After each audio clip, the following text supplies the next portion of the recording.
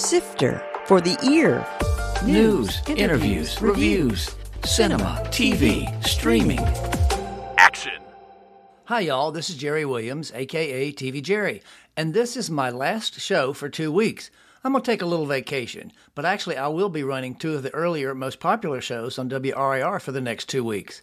Meanwhile... But once you're on Pandora, every vehicle, whether it's the mining vehicles, the giant trucks, the vehicles that have propellers, which is the Dragon, the Samson, and the Scorpion, and then the robotic amp suit, I designed all of those vehicles over the course of about 2 years, working directly with the director, Jim Cameron. That's an excerpt from today's guest, TyRuben Ellingson, talking about working on the original Avatar. He's scheduled for this show because that groundbreaking film is being released Friday the 23rd, so people can catch up before the release of the long-awaited sequel in December.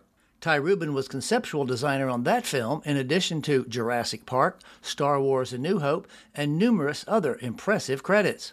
Currently, he's an associate professor in VCU's Communication Arts and the program director of VCU's Cinema program. We're going to hear great stories from TyRuben in this interview, including an exclusive that he's never told anybody before. Sifter Review of the Week. Good Night, Mommy on Amazon Prime Video. This is a remake of a 2015 Austrian film with the same name and plot. This is an excerpt of my review from that film, and it applies to this one, that stars Naomi Watts in the title role. Quote, two twin brothers enjoy an idyllic country summer until their mother comes home from cosmetic surgery and nothing seems right. Don't expect scares and shocks. Instead, this film is built on a creepy vibe that creates more concern than suspense. It's a psychological thriller with a twist that was obvious way before its reveal.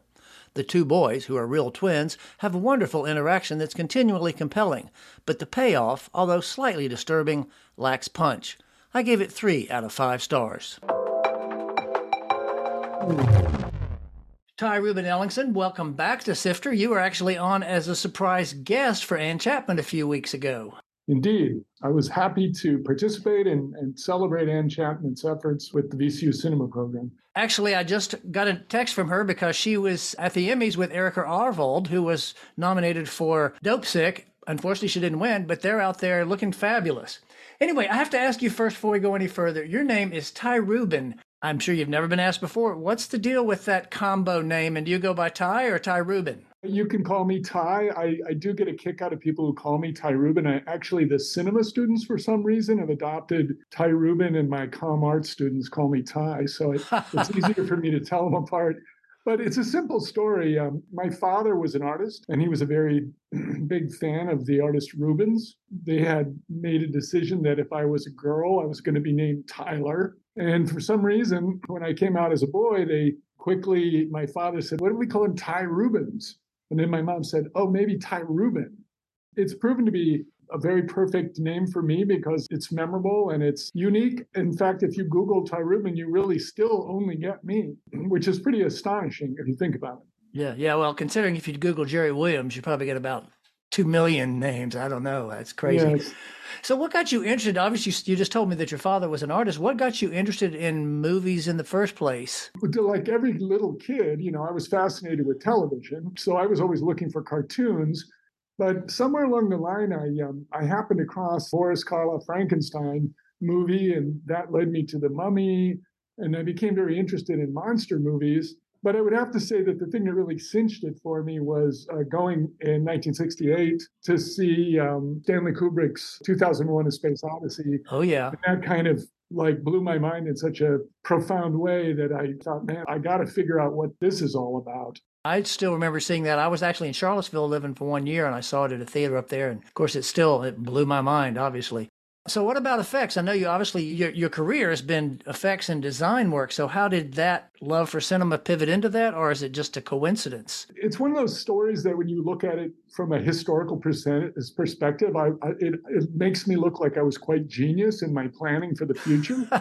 but it was far from that. I really was always gravitating towards opportunities that I found exciting.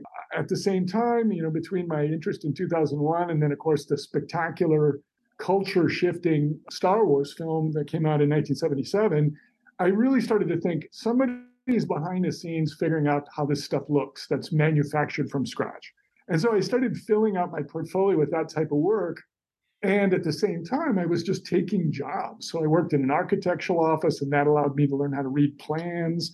I worked as a model builder, and that taught me to learn how to do fabrication. And so at some point in my mid 20s, I started to think, wow, I've accumulated a lot of experience here. And if I put it all together in a package, it really looks like an entry-level visual effects person.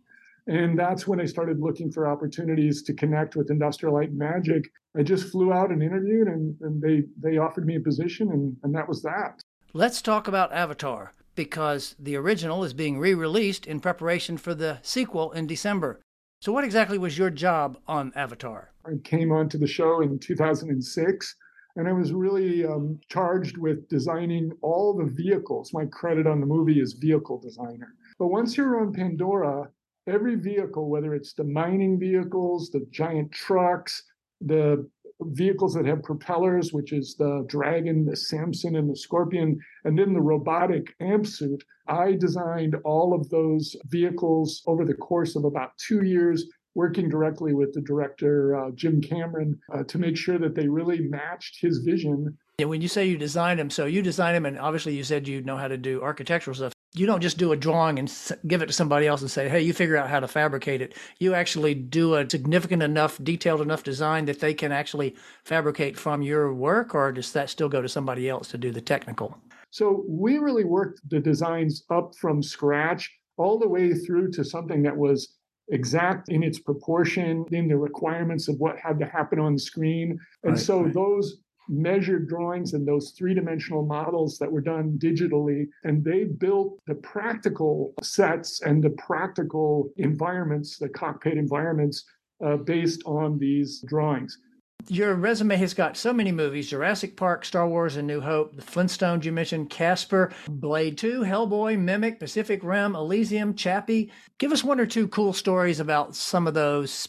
Yeah, there's so many good stories. I mean, one story that I like to tell students is the amount of work that you will put hours and hours of really dedicated time into, only to find that it's cut from the film. So, for example, on the movie Pacific Rim, I was asked to design several very complicated vehicles by the director, Guillermo del Toro. One of them was a submarine. One of them was like a giant welding machine that actually could crawl up girders and weld things.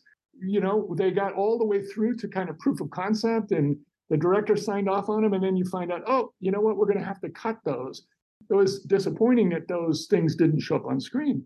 But on the other hand, I was so engaged in a passionate way in the creating of those things and working with this amazing director that in a weird part of my memory, it was like almost as good. And I think actors who have been cut from films, you kind of feel like the experience in itself had a lot of value. At least that's the way that I see it. The disappointment's real, but the experience is also real. I have a really great story about working with George Lucas on the Star Wars re-release, the original Star Wars, but I can't tell it.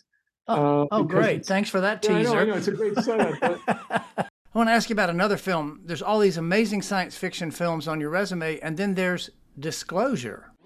Footnote. Disclosure is a 1994 thriller starring Michael Douglas and Demi Moore. I don't recall any special or any wild, crazy design effects in that. What was the deal with that one? It's kind of a funny thing that you asked about it, because in certain circles, it actually affected a line of investigation, artistic investigation, that I'll explain by telling you what I did. There's actually a sequence in the movie where Michael Douglas goes to this, actually a hotel room. And in this hotel room is a very early virtual reality setup. He then uses a computer to go into virtual reality. And what you see as the viewer is Michael Douglas's point of view. And so you see all this kind of static that coalesces into these objects that kind of unfold, like an origami kind of a thing. Right. And it creates this interior space that looks like a giant cathedral of some kind. So this idea, Michael Crichton, of course, who also wrote Jurassic Park, had created this story revolving around the idea of virtual reality, which was still very, very new. So when I went to meet with the director, I suggested, what if it starts like that in a kind of very unbelievable way, but ends in something very understandable, except we play with the scale, or we play with the curvature of the floor. And he responded very positively to the ideas. We developed the themes and the concepts, and it was done very quickly, but it actually is a pretty compelling sequence. And the reason I said it had a lot of impact is years later, I was actually at a conference where I was talking to people developing virtual reality, and I mentioned something about we did something on that on disclosure, and they all knew the reference very immediately. They all had said, "Oh yeah, we used to look at that because it really demonstrates the idea of a place being inside of a computer as opposed to just like data and management." One last thing on disclosure, because you asked. Not long before disclosure went into pre-production or production, I had lost my father. He died very suddenly. And when we worked on that virtual reality sequence, and I don't think I've ever said this publicly, the artwork that hangs on the walls in this environment is my father's. Oh, cool. As these big paintings that were somewhat abstract, so as not to distract the viewer. And the producer, Kim Bromley, I said, "Can I put this stuff in there?" And she goes, "Well, put it in and we'll see if the director likes it." And Barry Levinson, I didn't explain it to him. Right, I just put it in there and he looks great. So I figured in that one, in the first week that movie opened in the theaters, more people saw my father's artwork than likely in his whole career. Wow, cool. So how long have you been at VCU? I arrived at VCU in 2013. I mean, you seem to be having a fun, cool, successful career out in LA doing all these cool movies. What made you think, I'm coming to little old Richmond and teaching these kids how to do it? It actually is a perfect segue and a perfect, I guess, sort of celebration of Avatar coming back into the theaters. We were working out of the Lightstorm offices, which were in Santa Monica, California at that time. And Jim was extremely busy, the director, James Cameron. I was asked by the producer, "Would you mind meeting with Jim on Saturdays because it would help his schedule?" And I said, "Of course, no problem." And I started to realize that there were like 5 of us who had worked both on Jurassic Park and on Avatar. And if I added to that, having worked on the special edition of Star Wars, there was really only me. And I really thought to myself, how did I do this? Like, how on earth how did I get from St. Cloud, Minnesota, which is north of Minneapolis? I lived in my parents' basement until I was 23 years old. I didn't have a direct line to Hollywood. I had to find it on my own. I arrived in California at 30, and here I was working on the biggest movie in history. And I thought to myself, if I could figure out how I did this, I bet I could help a lot of young artists and designers.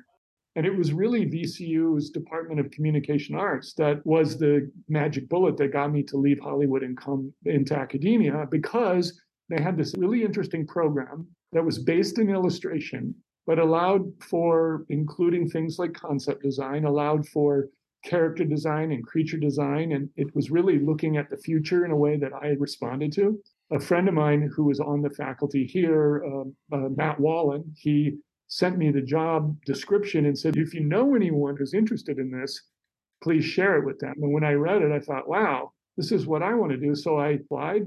The first time I was ever in Virginia, let alone Richmond, is when I flew in for my interview. The next time I entered the state was the first time I drove in with my cats and my car. And it's been a really fantastic evolution in my life.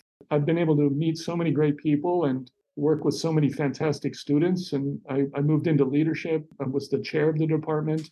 And that led to me eventually becoming the director of the cinema program. And now I feel like I'm having a brand new opportunity working to help advance cinema and move it into a direction that I think will help future students be successful. Surprise guest drop in. So who we got here, TyRuben? There's Matt Wallen. Footnote. Matt Wallen is currently a professor in VCU's Department of Communication Arts. Matt, thanks for joining us. Of course. Glad you were able to take care of your student first. We had a little minor kerfuffle, but everything's under control now. Terrific. I figured it wouldn't be too much of an issue because I know that my buddy Ty is nothing if not long-winded.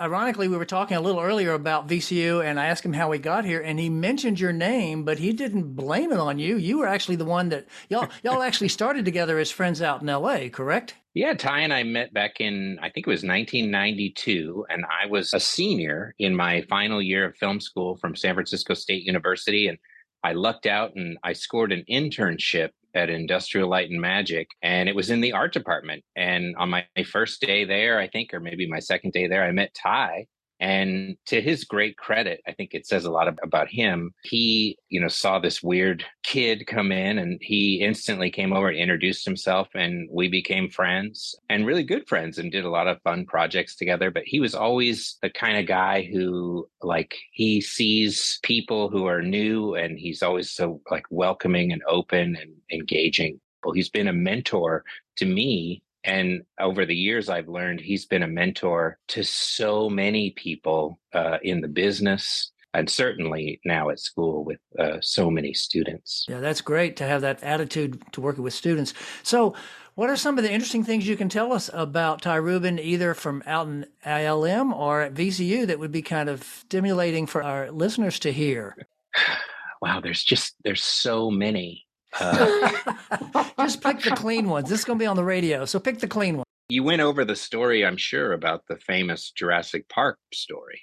No, actually hasn't done that story. It's actually in the documentary, the 6-part Disney documentary on the history of industrial light and magic. This event took place, I think, in 1991, probably, or maybe early 92. Jurassic was in production. Ty was there as the visual effects art director.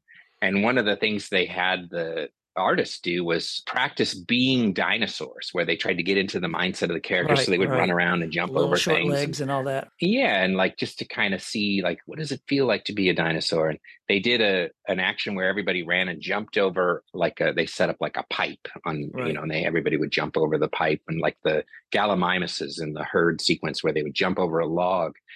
Ty was the last person to go over the pipe, and he jumped over and he tripped and fell. I was hoping you were going to say that. Ty's such an amazing athlete. He's had a career as a great sportsman for many years. Desk jockey, huge right? Jock, but he tripped and fell. Yeah, and he broke his drawing arm, and he had to have surgery on his arm. And so the title of the last episode of the ILM documentary series is "No More Pretending We're Dinosaurs." So that last episode is actually named after the incident in which TyRuben broke his arm, which was, great consternation to the production. And people were like, oh my God, his drawing arm, his career. Right. But he recovered, of course. Yeah, to the listeners, he did show us his scar there. He still got the scar from the thumb.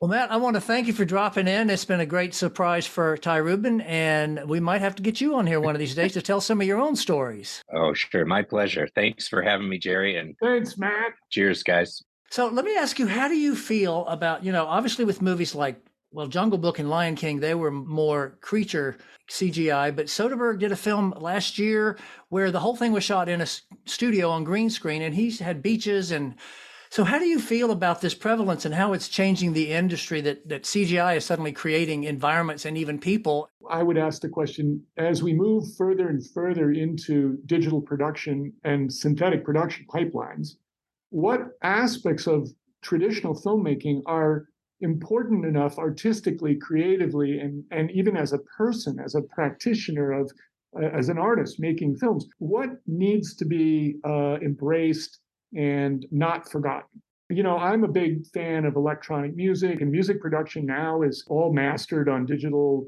equipment, but you can still go hear a concerto with violins. You can still go hear somebody in a bar play the acoustic guitar and sing.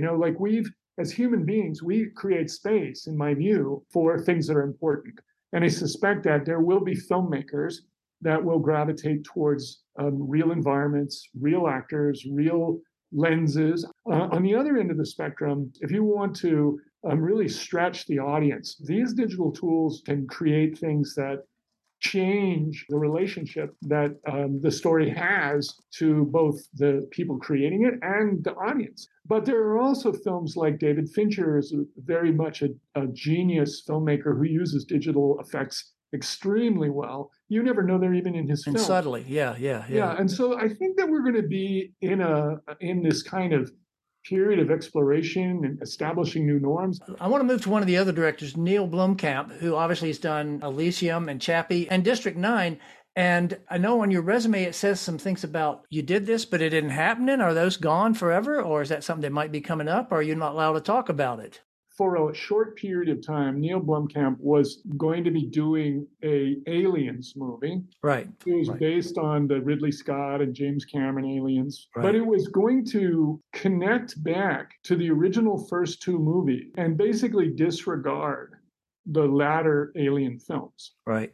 Everybody was very enthusiastic about it. I worked on it for about 3 months, and I can honestly say what he envisioned was just fantastic and amazing. And then at some juncture, Ridley Scott, who had done The Martian the year before, which was kind of his return to science fiction and space filmmaking, I think really came up with a concept to revisit the Aliens universe, Prometheus. And I think that what was originally told to Neil, the team that I was part of, was that they were going to put it on hold. I really think it was just within the last couple of years that Neil pretty much publicly said there's no chance that he will go back and do that. But I would say that hasn't happened that often to me until I moved to Richmond, which I don't connect it to. But I've worked on at least 5 movies from Virginia that ultimately didn't get made. And in my previous whole career, I probably only worked on 1.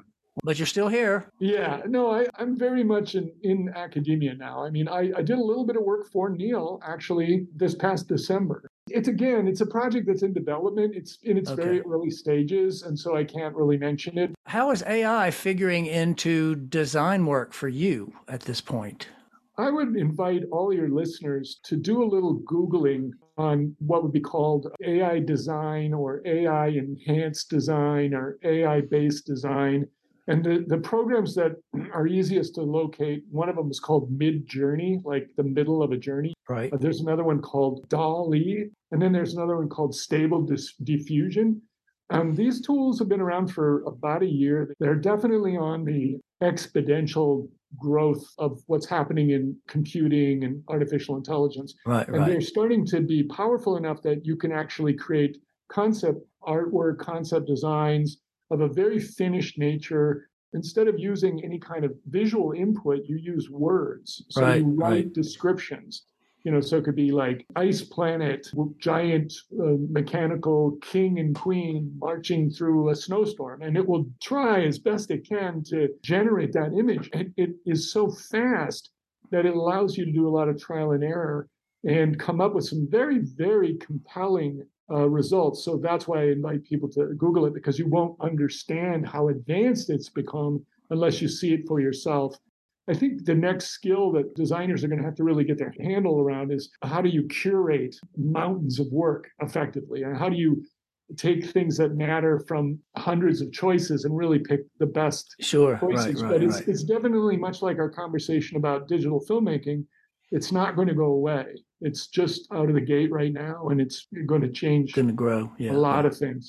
I wanted to ask you about VCU. You've been there for a while now.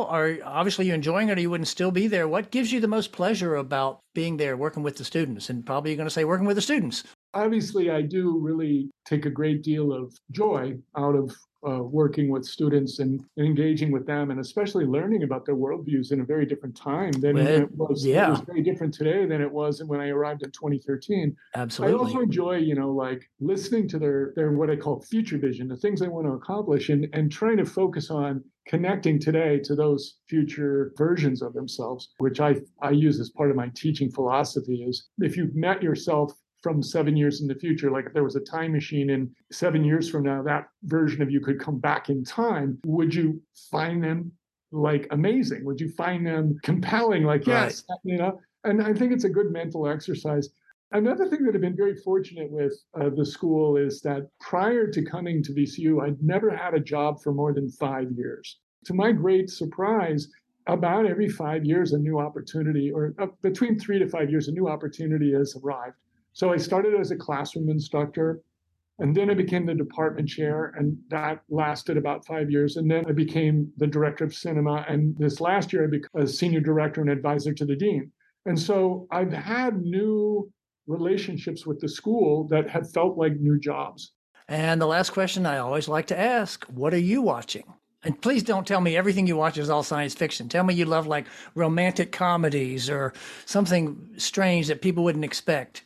No, there's a fantastic series I think it's on Hulu, and it's called Reservation Dogs. Oh, great, yeah. Yeah, and it's about the original people who live on the reservation.